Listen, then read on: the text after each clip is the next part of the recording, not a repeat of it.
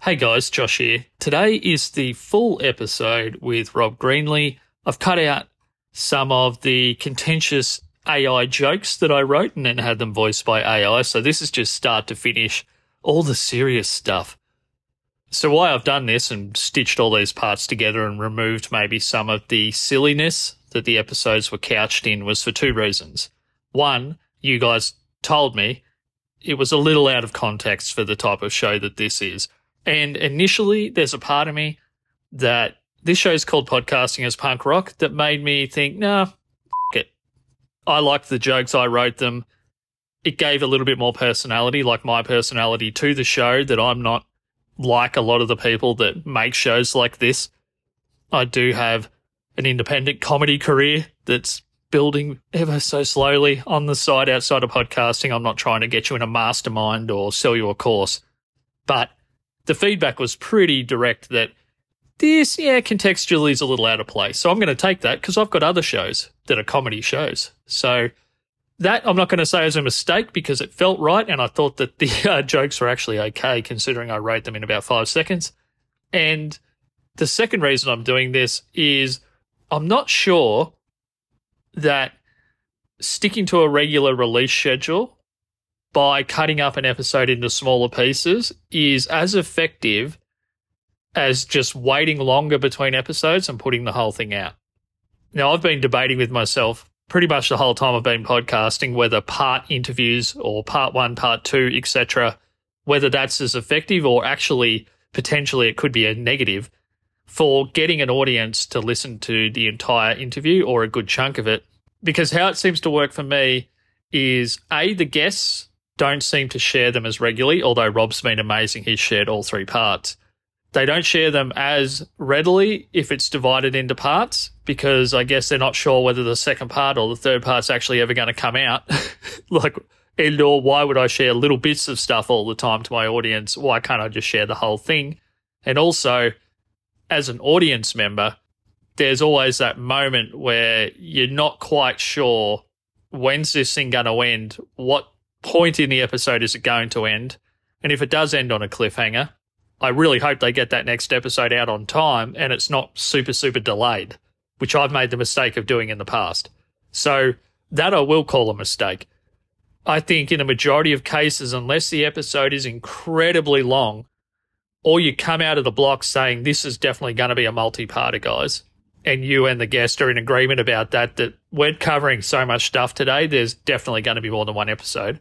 I think you're better off waiting and releasing an entire interview or conversation instead of breaking it up into little parts, if that wasn't the initial intention of how you wanted to format the interview. If you are wondering what's he talking about, this is the first time I've ever heard this show, just go back to the last few episodes and the start and the finish of a couple of them will have some, what I guess looking back was some silly choices on my behalf, but hopefully you find them funny. And obviously the interviews themselves are going to be as is. So if you have heard all the interviews and maybe you kind of like take it or leave it with the AI bits, then yeah, you don't need to listen to today. But if you want some refreshers and want to hear it start to finish, unbroken, then yeah, enjoy today's episode with Rob Greenlee. Let's jump into the conversation.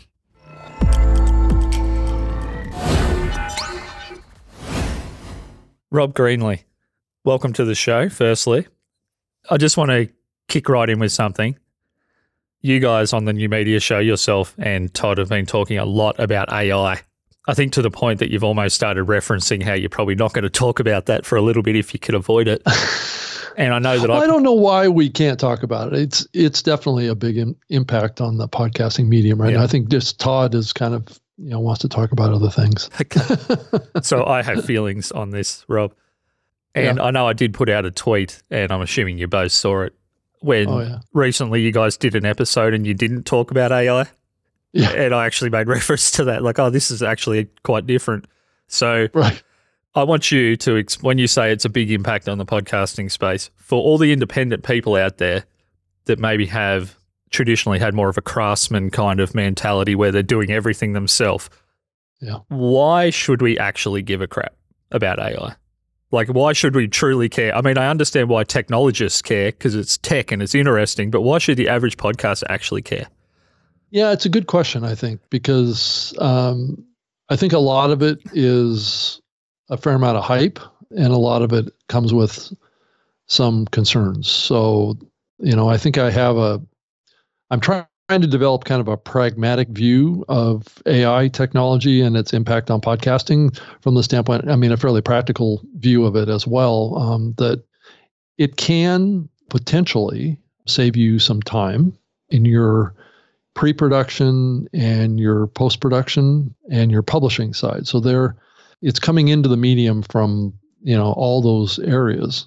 There is some influence on the actual content itself that's starting to rear its head as well.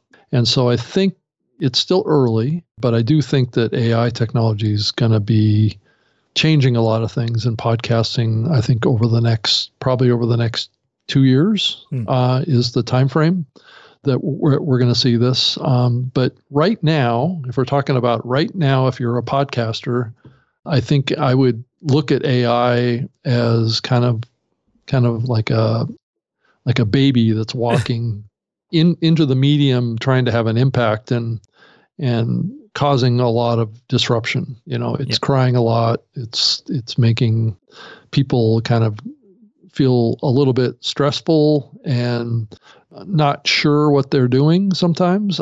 I think that AI has the potential of streamlining some of those processes I was talking about earlier, but it also creates a lot of questions about the podcaster's commitment to what they're doing around creating content and whether or not AI is going to somehow replace the podcaster in these workflows and these processes, or should the podcaster just use these as a way to shortcut their processes while still inputting their own customization and their own views into the content that comes out of these things, like the show notes and the descriptions and the titling of the episodes and the segments that are found by AI that you might want to snip it out for distribution in short form content that you might put on various platforms. And so these are things that humans need to take a look at before they use, is kind of what the bottom line is. So you may save a little bit of time, but you probably, if you're really concerned about your show, you need to be still paying attention to this. You can't just turn it all over to AI and say, go. It's not to that point, though I do think that we probably will get to a point where people will increasingly put their trust in it, and just because of ease and it may have the ability to know better than you what might resonate with people out there just based on the large data set that it could have access to around important topics and keywords. So you've just given almost a thesis level explanation there. So we're going to have to spend some time on that. Pulling it apart, right? So, yes. So that was awesome too. Thanks, Rob. So the first thing I'll say is, how much work does a creator remove from the process and still feel attached to the fact that they made it? Like when I talk about AI, I'm interested in technology. I sell it. Like my former role a couple of years ago, I was the IT leader of a big company. I'm not a Luddite, and there's a bit of a feeling in the space that if you push back at all against AI for any reason, that you're a Luddite, and it's not that. I'm more worried about the intrinsic validation that a podcaster or a creator gets when they look back at something and they think, I built that.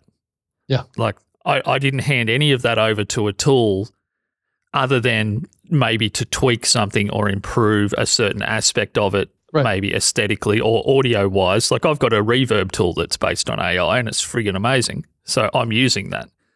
But there's a point that I can see, and it's my fear, and it's why I've pushed back, I guess, at all against AI, is just, are we just trying to make commodity content? And who wants to listen to that? And I use the example of a piece of art. If we had the exact same piece of art sitting here and one was made by an artist that you've grown up loving or that you have respect for and the other one looks identical, but you have any feeling as an audience member that it was created by AI, I think at the moment we're making podcasts for people, not for other machines. Right. So I'm always going to lean to the one that I knew someone had to work their whole life to be able to make, not just an algorithm created it on the spot, because there's there's fight in that, and there's the grind of actually getting to the point where you're good enough to make it. That all means something to me. Yeah. And I'm just wondering how much AI is too much, I guess is the question after all my meandering there. Yeah. But there's got to be a balance, because I don't think people are going to want to listen to things that there's no struggle behind, that they're just made on the spot, and it just comes down to CPU cycles. How quickly can it do it? Yeah, and I think that is really a good synopsis too of the dilemma of AI in human experiences and human creation and human employment and human relations. I think that really cuts to the heart of what the questions are that many people have about AI's involvement in our world, right? I think that there's a tendency for humans to want to make processes more efficient, but yet at the same time, that efficiency can come with a little bit of a price. And I think what you just elaborated is that price, which is it really our content, or is it content that's created by this artificial intelligence, which really isn't a human, right? Isn't a human intelligence. And is there a difference there? And then there's this whole other aspect, the legal aspect, that content that's generated or created by using AI technology currently has no standing in copyright law. So, who owns it? If you're using these AI engines to generate your content, whether it be artwork, written word, whatever, you technically don't own the copyright to that. So nobody owns it, right? So that's another dilemma that we're all faced with when we're talking about this. But I think you summarized it really well, and I think between the two of us, we've kind of summarized it, which is really currently AI technology is just a way to streamline workflows and to maybe get a head start on something or format something in a way quickly versus having to hand peck with your mouse and your keyboard to get things to align properly or to have the proper or close to proper wording to describe something that you have created, especially if it's based on your creation, which like a cap show and some of these platforms are basically parsing transcripts to come up with what they generate for show titles, descriptions, episode show notes and stuff is being generated out of the content that you're creating with your voice. So that is a little bit of a difference here that we can draw a distinction on. And I think that encapsulates it well. And I guess we'll just finish up before we're actually going to talk mostly about video today, Rob and I. That's why I've got him on. But I just thought that maybe the AI thing needed a bit more of a perspective from someone that, even though I edit for people, I'm primarily a podcast fan. Like, I love the medium. And if you told me that Bill Burr, who's my favorite comedian, my idol in terms of comedy, but also one of my favorite, if not my favorite podcasters, if you said that he'd replaced himself by AI, I would never want to listen to that again, because the beauty of his show is the imperfection. And even if you program in the imperfection, it's not coming from his lifespan of experience that leads to that imperfection. It would just be on the spot created as a simulacrum of who he is as a person. Yeah. So that to me would mean so much less. So that's all I'm saying. I think we maybe focus too much on how much work can we get rid of, and not enough on what are we missing if we get rid of too much work. Like, when does it become not ours? Right. So in the human factor, right? The human factor. Right. And it is true that AI is increasingly reflective of human communications, right? They're considered to be, chat type of platforms, which means that they're conversational in their orientation, and their data sets come from human communications. So I think over time, what we'll see is, increasingly these platforms being able to speak convincingly and with some level of emotion. I know some of the tools like Descript Overdub have the ability to apply filters with various degrees of human emotion. Okay. So you do have that ability that's already here that can be applied to a voice avatar of sorts. I mean, I've created one in the Descript platform And I can apply, humor. I can apply to various segments of the content. I can apply tonal inflection to come across as serious or less than serious. I mean, there's all these different filters that they've created that can simulate that stuff. But you're right. It's not going to have the personality and the variability that you would have in a real human recording. For me, it mostly comes from the conflict that created that person, whatever that is in their life. There's a reason that a person's a certain. Yeah, even the joys and the successes, all the things that led to that person being the way they are. Right. That whole history is not something they can map into AI because that's an individual experience over a lifespan. That's hundreds of billions of experiences and data points and dreams and all the things. So I just think that maybe the technologists could put AI to work on something like maybe fixing predictive text on my phone. Like that seems like it should have been something that's been fixed for 10 years and now I still can't type a word and it changes whole sentences to things that are wrong. Right. Like maybe we could fix that first. Well, but let's get on the video. Right. You think that it's wrong. So that's the real dynamic that's going on there. Yeah. But sometimes I think my iPhone's trying to get me in trouble. Like it'll change words, whole sentences, and I'll just won't even pay attention. I'll just hit something, but it makes me sound like a complete idiot. I'm like, okay, cool. Yeah, and it'll change it just before it's sent after you push the button. I know. Too, right? Yes. And if it was just one word, it wouldn't matter. But when it's changing 3 or 4 words and changes the context of an entire communication, I'm like, can we just get that right first? Let's just, righto. Let's talk video, Rob. Okay, let's do it. So you've recently really upgraded your video set. I mean, you've always had a video element, but I think probably the last 12 months it seems to have gone to a whole nother level. So I think it's a good time to be talking about it.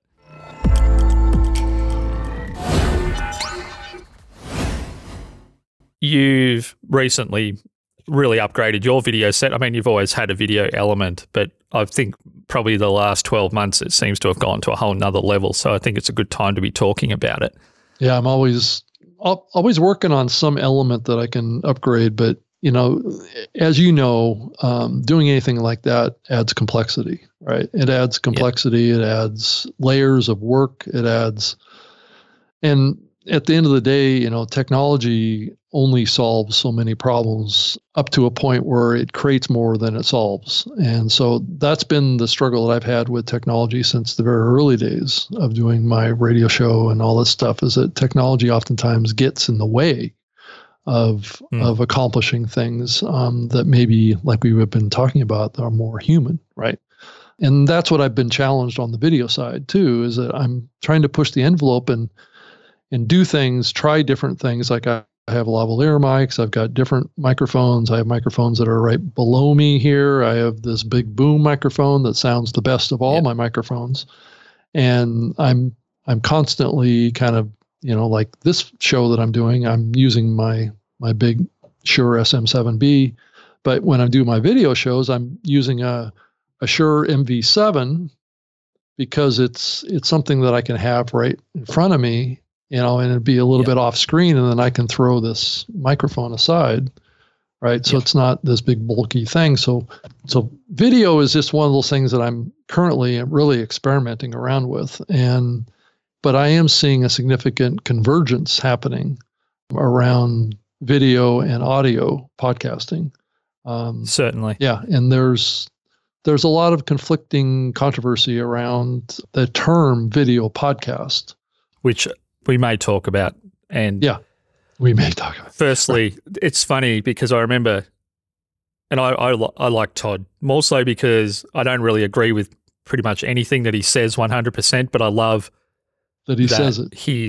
That he says what he really truly feels. There's no couching it. There's no taking the edge off. And also, he's diehard in the corner of the independent podcaster at all times, even I'm assuming sometimes probably to a fault in terms of his own ability to network with certain industries and certain groups in the space, like the big radio companies. Right. So that I do love about him. But I remember him saying that he couldn't see any popular podcasts that had big video following. And this takes me to a side issue, but I think it's a whole space has been overlooked when it comes to a lot of discussions. Yeah. And that's the comedy podcasts. Right. the comedy podcasts don't get talked about, and even the sports shows, but more so comedy. To me, it's the most constantly popular type of show in the medium over time. Right. It's never really declined in popularity. It's only ever grown. And they all have, like Flagrant 2, which is Andrew Schultz's show, that has a massive video audience, and it's a huge podcast.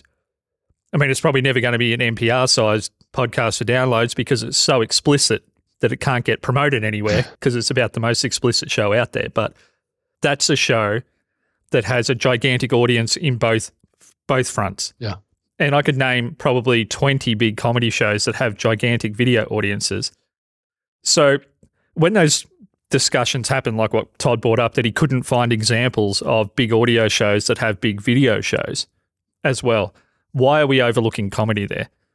Why is it seen as an illegitimate form of the art when it's clear that they do have those big video audiences? Yeah, I don't know that it's Todd ignoring the comedy genre. I just think it's Todd's, I'm not specifically saying Right. that about Todd. He just gave an example that he couldn't find any big Right. video shows. Yeah, I mean, I don't agree with that because I do think that there are very large shows on YouTube and Rumble and these platforms that look and sound like podcasts, but are mostly primarily video shows that have huge audiences, and some of them are putting out audio episodes. I would say that the audio is probably not as popular as the video side. So it's this weird thing. And I've also, back when I worked for Spreaker, I saw shows that were live audio only shows that had, huge audiences too, like 6,000 people listening simultaneously to an audio show, and then holy moly, 6,000 to 12,000 comments in the comment thread in an hour and a half show. So I've seen that happen before too. So, it really gets back to what the content creator focuses on. And this ability to bounce back and forth between primarily being a video show and primarily being an audio show and being a converged show is something that you don't see a lot of. And I do think that there are shows that people don't realize are successful at doing that. And Todd happens to be one of them.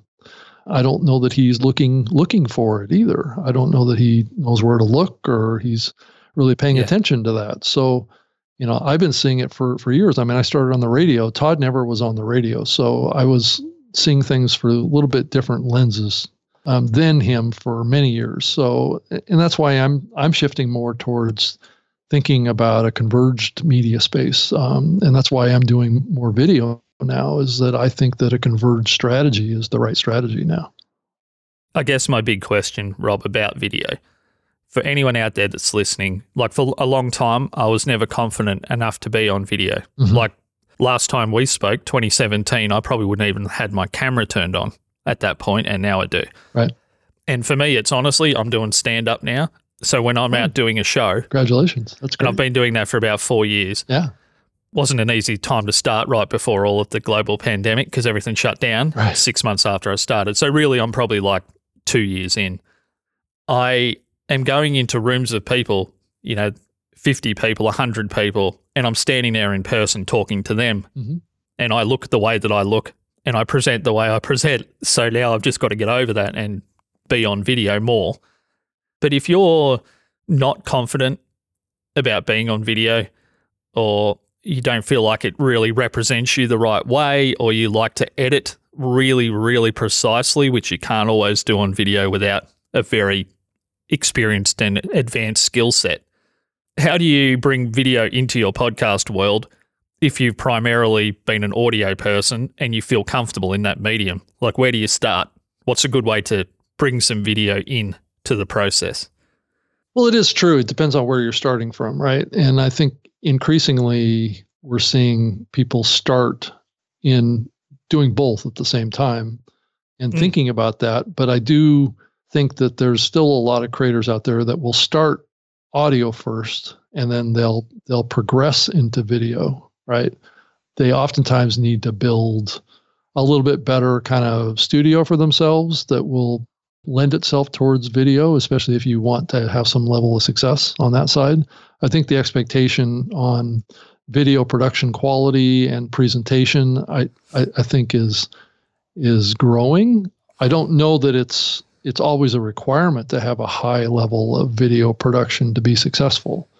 I do see shows that are very successful on YouTube that have both going on, like they do things remotely or they do things in their own studio, and the video quality varies dramatically. But the common thread is that the audio is always good quality. So and that's always been kind of the weak spot of video for many creators is the audio. So they utilize lavalier mics, and they are more removed from the microphone experience. And what I see happening increasingly is technology is kind of working on this. I'm seeing some startup companies that are starting to create microphone technologies that are going to be able to replicate like an SM7B with a lavalier mic. That type of audio processing that can potentially enable better quality audio from no matter where you are, right? You could be in an echoed office, or you could be outside by a waterfall, and it's still going to sound good. So that's where technology may help us on all this. But yeah, I think it depends on where your strengths are, where you're coming from, what you feel comfortable with. But I do think a converged strategy is kind of where the industry is moving towards, but that may lend itself more towards shows that have achieved some level of success already in audience development to be able to do both effectively. So I guess my experience recently is for my local show, Punching Sideways, which is about my area of the world. Potential audience might be 250,000 people in total. Sure. So obviously we're only getting a little chunk of that. Yeah. We haven't committed to doing full video because the audio show is pretty highly produced. But what we have done, myself and my co-host Mel, was when we get too zany and too wacky in the audio, it does seem a little bit incongruous with when we're doing interviews, because sometimes those interviews get pretty serious. Yeah. Sometimes they're funny, sometimes they're not. But what we have done is put a lot of our zany, wacky ideas into short form video. And I think that might be a place where people can get a feel for video without thinking I have to produce 2 whole shows here.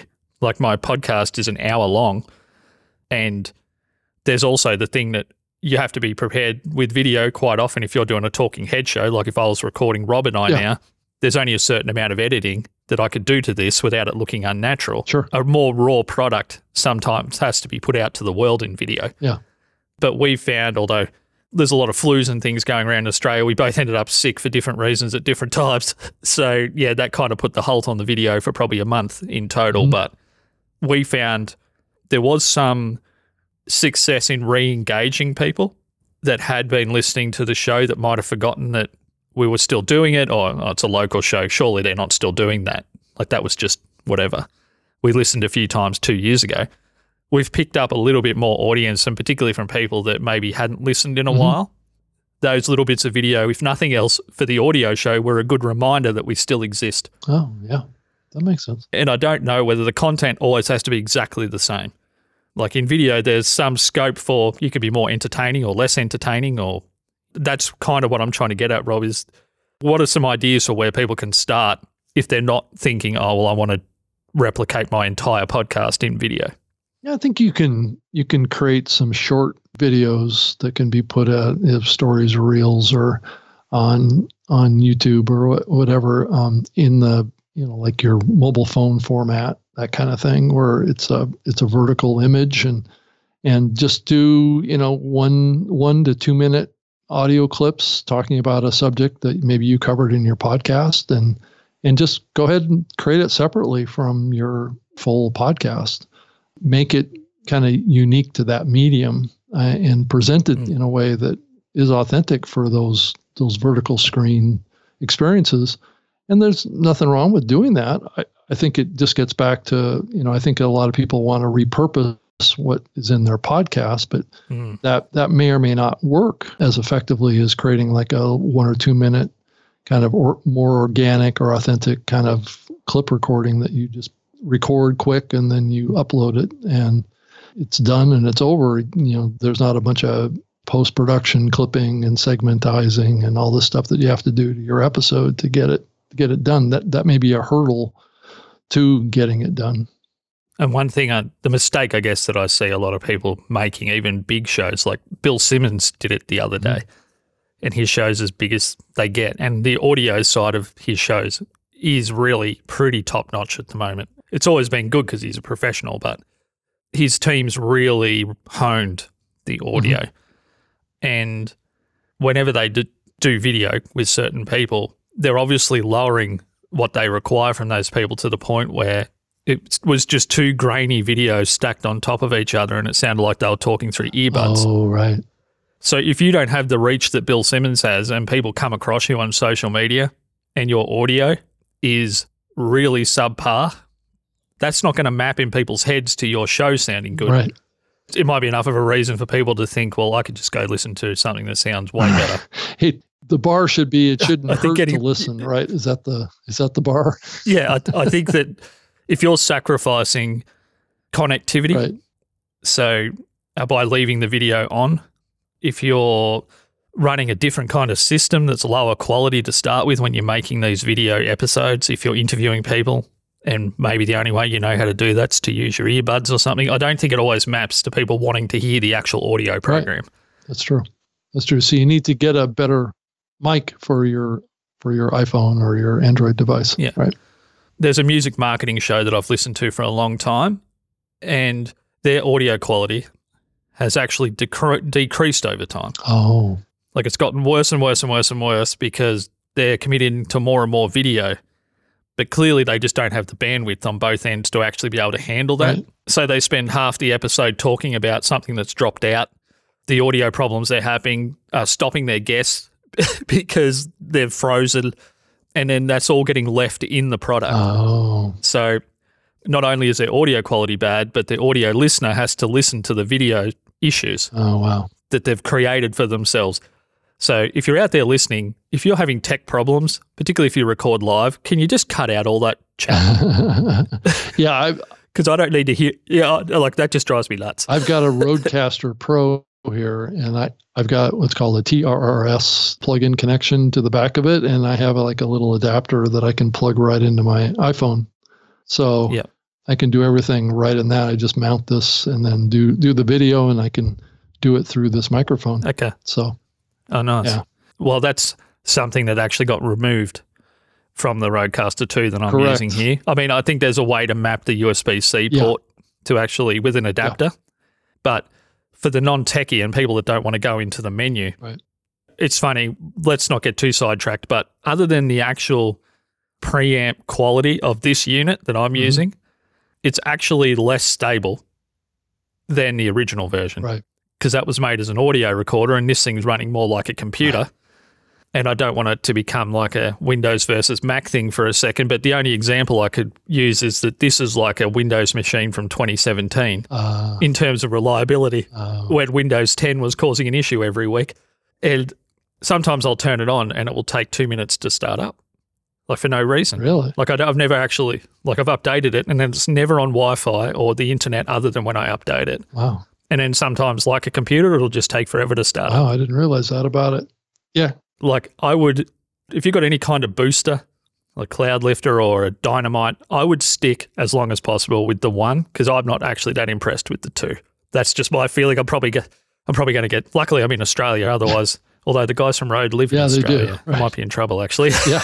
Yeah, okay. Well, I'll stop talking. So I've now. got the Rodecaster Pro here myself, the original one, and then I also use a Cloud Lifter on this particular microphone, and it definitely gives me the gain that I need to drive. So anyone out there, that's just a complete side tangent. But you're basically trying to, in all cases, Rob, regardless if you're doing, your new video program's Trust Factor. Correct. So if you're doing that one or you're doing this, for example, you're always trying to get the audio right first. Is that that's always fair the goal. To say? I don't always get it right, and I know I've been doing that new media show with Todd for many years, and we've struggled with my audio in his system. You can hear my audio here. This is the same thing I do with Todd. So yeah, you sound fine. Right. It sounds like you're sitting right across on the other couch from where I am at the moment. Right, and that's kind of what I'm feeding into Todd. So it must be something in his system that has been causing this that he hasn't been able to figure out. But it's been a struggle for even us. I mean, and we're both longtime podcasters, and sometimes these things are far too complicated to be easily solved, and that happens sometimes, unfortunately.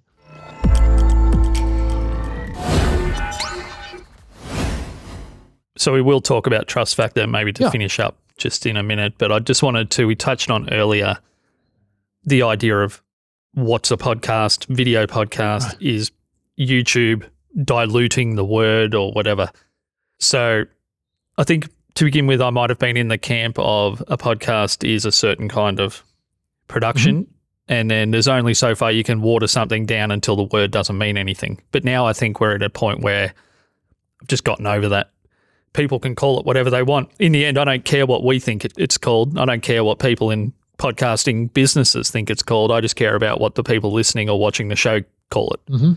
But they're the only people in the end that matter to me. So if they're calling it a podcast or a iPhone show or whatever they want to call it, I've got a Bad Cat speaker cab sitting here for my guitar amp. If they're calling it the Guitar Amp Podcast and that's not what it's called, I don't actually care. It's fine. So no, I agree with that ideology, and I think others in the medium, like I got criticized a little bit by Adam Carolla just this past week for claiming that what Tucker Carlson is doing with his show on Twitter is kind of like an example of what could be done with Twitter around video podcasting. And he kind of took exception to that and said, well, it's not a video podcast because it's not utilizing RSS. And so that cuts to the core of the argument. And sorry, Rob, Adam Carolla or Adam Curry?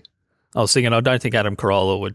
I don't think he cares. Would be tweeting you about that. I don't think Adam Carolla cares. No. But that's all. Yeah, I used to work with Adam. So, yeah. Yeah, that makes sense. I just thought it was, just to clarify for people listening, if they go to try and find that tweet or whatever. Right. It's Adam Curry, who's considered the godfather of podcasting per se, kind of invented it to some degree with Dave Weiner. But yeah, so that's the argument, right? If it's not an RSS feed, then it can't be called a video podcast. So that media file, I mean, that's a purist approach. And my philosophy on it, and Todd kind of, I think doesn't always agree, but is that it should be more about like what you said. It's more about what the audience thinks it is more important. But I do think that content creators need to know the difference. On the listening side or the viewing side, it doesn't matter. They can call it whatever they want to. They can call it a vidcast if they want to, as far as I'm concerned. But it's what we as content creators understand what a difference is between a show that's published on YouTube and a show that's published in an RSS feed. And that we really technically shouldn't call a show that's published in YouTube a video podcast technically. But I get it that's kind of where we're going, and I'm open to embracing it, while others, as case example given with Adam Curry, are not willing to accept that as a nomenclature for video distribution on YouTube or Twitter or Rumble or any of those kind of platforms that are alternative viewing platforms for content that sounds like a podcast. And I think we're pretty much in agreement on most of that. One thing I will say, though, is that the word podcast, if it does get applied to too much stuff that is proprietary to different networks, it does lose one important ethical or moral element, and there's a rebelliousness to the word podcasting that's inherent not only in the technology but in the mindset, and that's why I think it's really important. And I don't think I've heard you say that quite the same way before, Rob, that we as creators need to know the difference. Yeah. Because if you're creating content on networks that can, for whatever reason, remove your ability to keep making the show there, just on the whims of whatever they're feeling at the time, or if someone makes a complaint about you, there's an integrity to a podcast that me as an audience member knows that there's very little that can affect my ability to get that show long term unless the person stops doing it. Right. Yeah. And calling everything under the sun a podcast just because some part of it resembles a podcast, I think I understand where Adam's coming from. And obviously he's a very passionate person. I do too. I totally get it. I was from that era as well. And clearly understands the anti-commercialism and the anti-proprietary ideology behind podcasting as a concept. Yeah. And that's where it's coming from. Yeah, I don't think we want to lose that. No, we don't.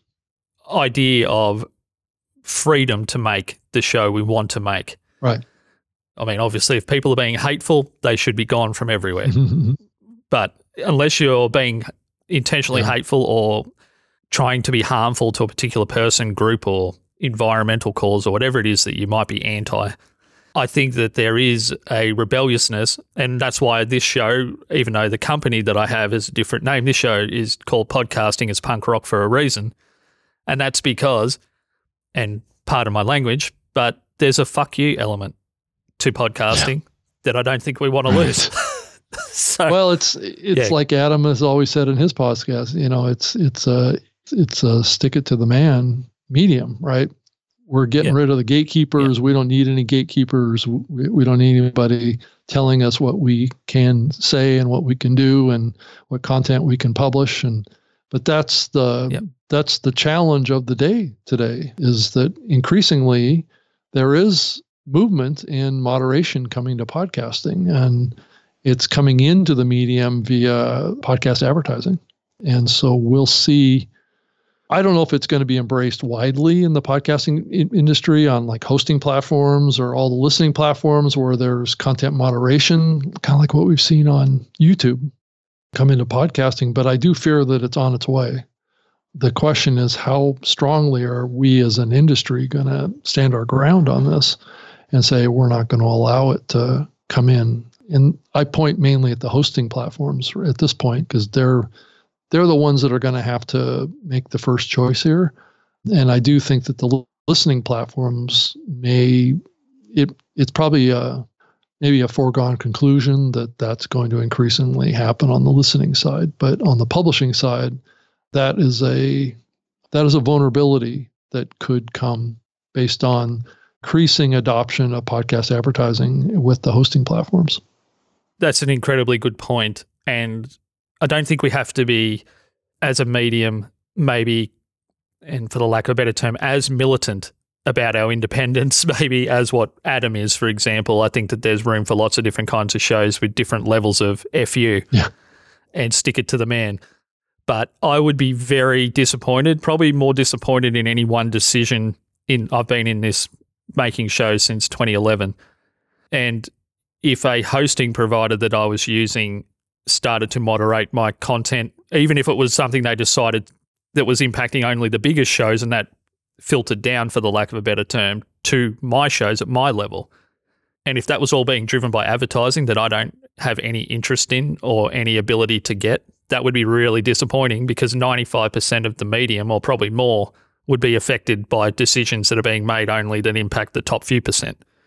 In terms of what content is okay to put out. And I think the adoption of programmatic advertising and how potentially wide adoption that could be over time, there's a definite danger there that the platforms that embrace programmatic advertising will be also content moderated increasingly.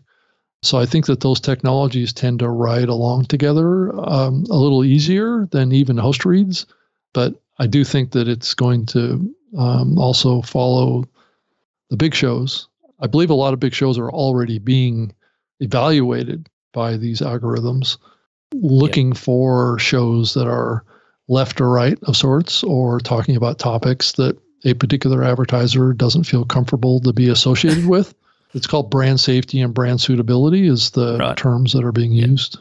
It's strange to me, as someone that maybe lives outside of the media bubble as on a certain level, that there's companies out there evaluating brands that are bigger than their brand. So if you're evaluating some big podcast, that podcast can just tell you to get in the ocean. Like, I don't care what you think about the content. You're just a little startup with no brand equity yourself, and you're judging my brand equity. To start with, I don't really care what you think, or my network doesn't care what you think. You can have your opinions, but that means nothing at this point. I have had the impression that some of these platforms are evaluating shows without those shows' knowledge. Okay, well, that's not appropriate. That's strange. I've heard people say that was going on with some shows, and Right. it's a worrying trend because those shows may not even realize they're being impacted by it. Right. Is this something that the advertisers are actually truly asking for, or is this a technologist creating a problem or a solution for a problem that doesn't exist and then convincing people it's a problem? Like, I don't see. I think it's a little bit of both. I do think that the sensitivities of kind of social justice and the changes in the culture are driving these concerns about topics that may be viewed as divisive, right? And exclusionary, and maybe hateful and harmful to certain constituents that may be concerned about them, and thus those companies have their kind of moral compass pointed at a certain direction, and they just refuse to run ads on certain types of politically oriented shows or topics that they deem as inappropriate for their brand. And I completely understand that. And once again, going back to what I said, if you're being hateful for any reason or intentionally exclusionary, then I would never want to listen to that anyway. And yeah, that's something that's completely different. But I guess what's the incentive for someone that may be hurt or infuriated with the show, or whatever the level of emotion you attach to hearing a program? Why would they keep listening, and why would that person ever be incentivized to purchase something from an ad off that program anyway? Well, that's a very good point. I think it's a point that also aligns with what YouTube is doing too. I think audiences are attracted to content that they align with, and I think that's the justification that these brands are saying is that just a show that's got 200,000 or 300,000 listeners or downloads, sure, we can reach those people, but do those people align with the values that my brand that I'm out trying to advertise has, and my target audience? Does it align left, or is it conservative or liberal? Is it, increasingly companies are looking at their market and their strategies through a lens like that now, and that hasn't always been the case. It just seems strange because to me it's short-sheeting the intelligence of your potential audiences for shows. You're just saying, oh, we're going to tell you what this show is. You're not smart enough to figure that out yourself. Right. And there's a famous radio host in Australia, Mick Malloy. He's probably the overall, other than Kyle Sandilands, who's quite famous, but Mick's probably the next most famous radio host. And he said that the intelligence of the collective audience is 50% higher than you would ever assume. And he said that throughout his entire career. So if you're just assuming that people can't figure out what a show's true intentions are, and that somehow you're better at that than the actual listener that's dedicated time to the show, that doesn't make sense to me. It seems almost farcical, but to me it feels like people inventing a problem because they have a solution in mind. Like, how are they even getting into these big shows? I'm assuming they're booked out forever anyway. How much are we actually looking at here? Like, how many spots are available that they could potentially consider putting an ad into? Well, I think it's being used to decide whether or not a particular advertiser is going to book a 6-month or a 1-year contract, right? Which makes sense. Yeah, or re-up, I would assume. Right. Yeah. That's kind of what it turns out to be at the end. And if that evaluation is being done, but the show doesn't even realize it, that's, I don't think that that's entirely an ethical approach. And the person that I talked to that was working on a platform like that, I kind of expressed that concern to them that you guys really should let the shows know that they are part of this. And it may be impacting their fill of their advertising slots. Right. Yeah. But there's also, and it's funny, just even having this conversation, I have this funny feeling in my stomach. Like, if you even touch on these sort of objections to certain things that maybe people might think that, particularly if you happen to be in North America, that you lean a certain way politically, or that you've got a certain kind of show in mind. Right. I don't listen to any conservative type shows, but this seems to be the type of show that people are objecting to the most. Yeah. If the person doesn't know that they're being evaluated on these things, and somehow their advertisers are channeling that evaluation through a third-party company, if you're making mistakes that you don't even know about, you have no chance to fix them. But you also don't know, we're talking about that, like Bill Burr, for example. Mm-hmm.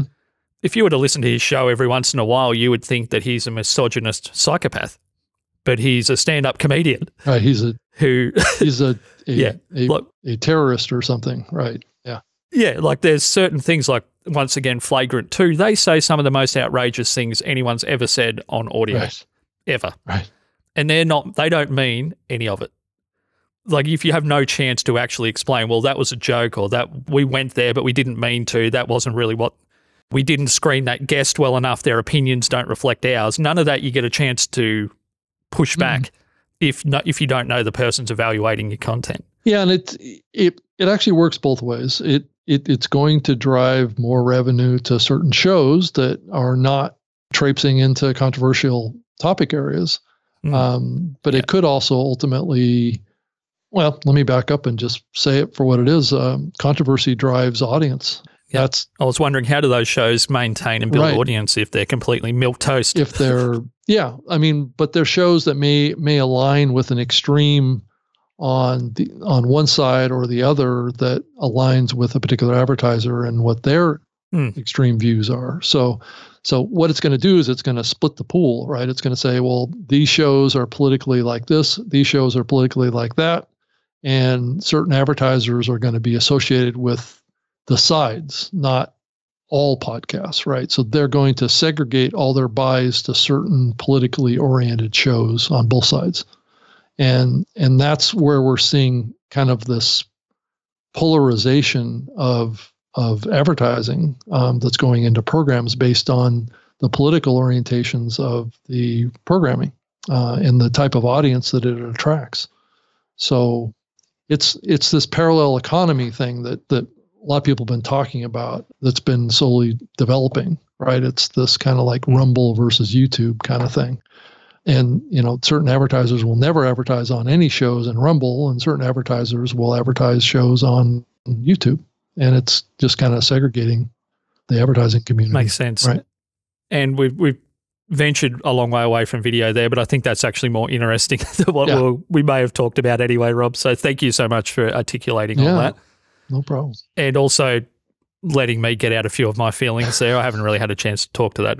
And I guess a lot of the world that listens to English podcasts is maybe less polarized than North America too. So sometimes it just feels like a bit of a tiresome argument to us, but it's good to have someone that, is there seeing that stuff in real time. Yeah. So I guess before we talk about trust factor, because everything we're just talking about has a lot to do with trust, there's just one thing I wanted to talk to you about, and it's been weird, and I don't want to keep you too much longer, but I mentioned Bill Simmons earlier, and we've also talked about the programmatic ads and dynamic ad insertion. We touched on that. There was a couple of episodes of Bill's show in the Australasian region, wherever we're downloading from Spotify here, where he threw to an ad and there was no ad fill. So he threw to the ad, it made a little sound, there was a gap, and then there was another little sound and he came back. So where would the Bill Simmons podcast sit in global downloads? It might be in the top 20. It might be in the top 50. I mean, it's probably more popular than anyone would ever give it credit for because it's a sports show. So they don't seem to get their cred for whatever reason. But that was really strange to me, that maybe the biggest sports personality podcast in the world couldn't get ad fill in Australasia for an ad. So where are we truly at with that stuff when shows of that size can't actually fill out their catalogue globally? And is it a danger to throw to ads for smaller shows that may actually never be filled? Because to me, it was really weird. Well, it just went, you're an expert on this. I trust your opinion on this more than anyone I've heard talk about it. So. Well, that's the core issue when it comes to content on the programmatic side, right? Is creating hard breaks with programmatic dynamic advertising, especially the auction-based programmatic advertising, is a risk, right? That you're going to have that experience in your content. That's why I tend to recommend that these breaks are not what is called hard breaks. They're soft breaks, which means that they're just gaps between segments, and they're not like announced without the ad. I think increasingly these ads need to announce themselves as part of the insertion. So what do you mean by that? Well, Can you give us an example? Yeah, that means that the ad itself announces that it's an ad when it's inserted. And then when it's not inserted, it just looks like just a seamless transition between segments. And the audience doesn't know that there was supposed to be an ad there that was never sold. And that creates a much better listener experience for the listener, and it doesn't cause what you just told me that you heard in the Bill Simmons podcast, which is and this wasn't a one-off thing. This has happened multiple times in the last 6 months. It also speaks to the market for advertising right now in podcasting. It's definitely down. I mean, there's many companies. There's a reason why you're seeing Spotify lay off 200 people, and there's reasons why you're seeing a lot of radio companies laying people off, and especially around their podcasting sections is that there are fewer ad campaigns being sold right now. And I've heard from some agencies that have told me it's off like 30-40% compared to like 2022. So, that's a big reduction. Though I also talked to others that will fiercely defend, and Todd is one of them, to say that the advertising market isn't down for them, so because they don't want to portray themselves as being in a down market, right? Or in a down situation on their platform, because then maybe they won't get the shows to move to their platform. And I don't want to ask an ambiguous question, but obviously the economy in certain large markets is obviously slowing considerably, but that hasn't always mapped in the past to a decrease in ad spend from big companies particularly. Right. But is that drop in effective ad campaigns, because obviously to reduce ad campaigns, you first have to have an increased number of ineffective ad campaigns. Is that contemporaneous with the lack of host reads versus dynamic ads or programmatic? Are those two things tracking together? Can we take anything away from that maybe we've moved too hard away from host reads? Yeah, I think host reads have been probably impacted more at scale, but the big shows have been still primarily getting a lot of host reads. So it's kind of shifted the spend towards bigger shows that have proven to be ROI driving machines for those particular brands. And I do believe that there is probably a little bit of a shift over to programmatic from some of those brands, because those are lower cost buys. They're better value buys, but yet the overall number of campaigns, the duration of campaigns has been reduced because of the economy. And I wasn't trying to start some controversial statement there. I was just wondering, it just seems that those two things are slightly contemporaneous. You push away from host reads, and then suddenly ads become less effective, or they're not getting the ROI, and then suddenly you start reducing your ad spend. Is it actually the quality of the ad more so than the economy? That was really what I'm getting at. So. It's always a little bit of that, right?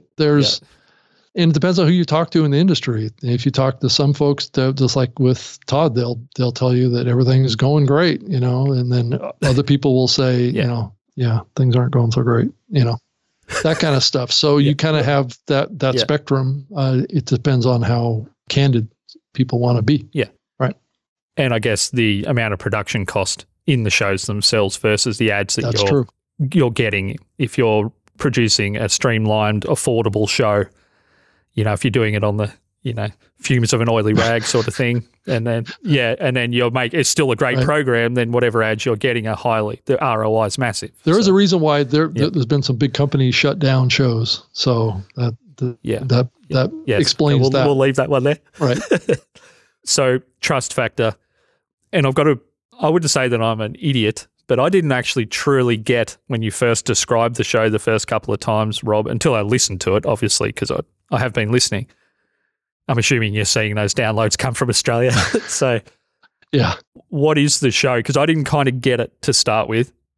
I didn't get what it was meant to be or who it was for, and it took me a couple of listens to kind of tune in to what it was. Yeah, well, that's a good... So for people can you tell us about it? That's some good feedback too, because I do think that show is kind of pushing people's perceptions a little bit around, well, what is the topic of this show? And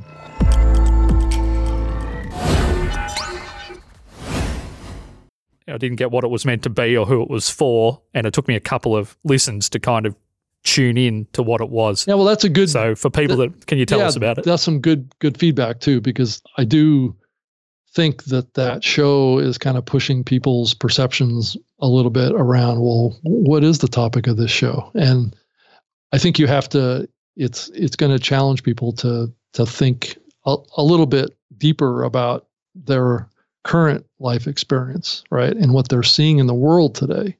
And I guess it depends on what side of the political spectrum that you're on to some degree, how you're going to see this. But I do believe that one of the biggest issues in most people's lives, whether or not they realize it or not, is trust in institutions, society, culture, companies. Everywhere you look, trust is